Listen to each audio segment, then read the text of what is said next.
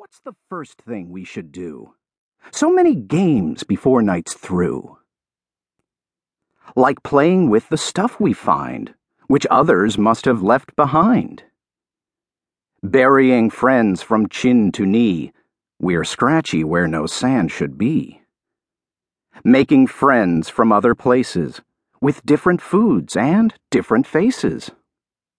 Or sailing to terrific heights, taking turns at being kites.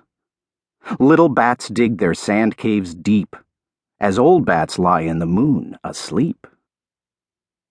There's really no more thrilling ride than surfing on a summer tide, or sailing in the wingboat races with salty sea spray.